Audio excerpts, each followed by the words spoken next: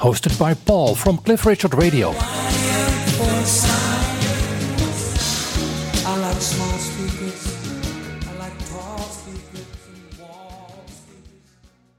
Our time's almost running out, so I just have some quick fire questions for you. One-worded answers can be fine.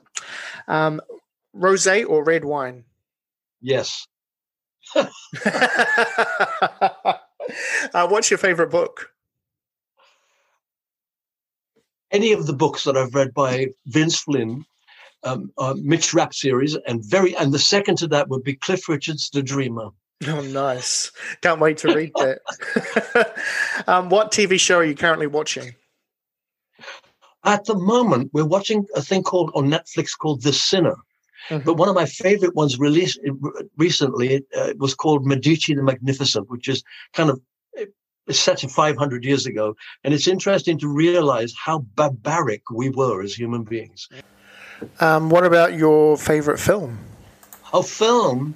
I put 3, but I guess it's going to have to be Gladiator.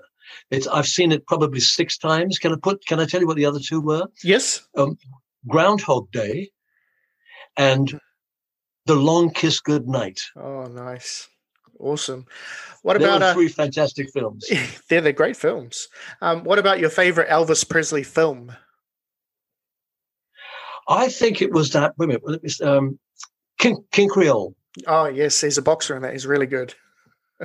Yeah, terrific film. I thought it was really good. In those young days, he looked so good. I know he put on weight, but even when he put on weight, when he went on diets to do a movie, he still looked unbelievably like that young Elvis. Yeah, definitely. He done, 32 of them, I think. Yeah, I know. Well, some of them you could consider as too much. Yes. I wasn't a great fan of the middle run of things, but I believe Colonel Tom Parker and he had talked about it, and he said, we can make a lot of money if you do these films, and they did it for money, which is fair enough. Yeah, definitely. Heartbreak Hotel or Rock Around the Clock? Heartbreak Hotel. Are you a window or an aisle seat? I'm a window man. Yeah, very nice. You look over one of the nice views. What color is your toothbrush? I think it's black and white. Are you an early bird or a night owl? I'm not an early bird. But yeah, I suppose I'm a night owl at the moment because I'm working on all this promotional stuff. I'm not waking up till quite late. We start late, and then I got hooked on Netflix, and then I've become a late night bird. Oh, well, Sir Cliff, I'd just like to say thank you for talking to me today and taking time out to talk to us at Cliff Richard Radio. Do you have any last message for our listeners? Well, one for you first. Thank you very much for 7 years of the Cliff Richard Radio.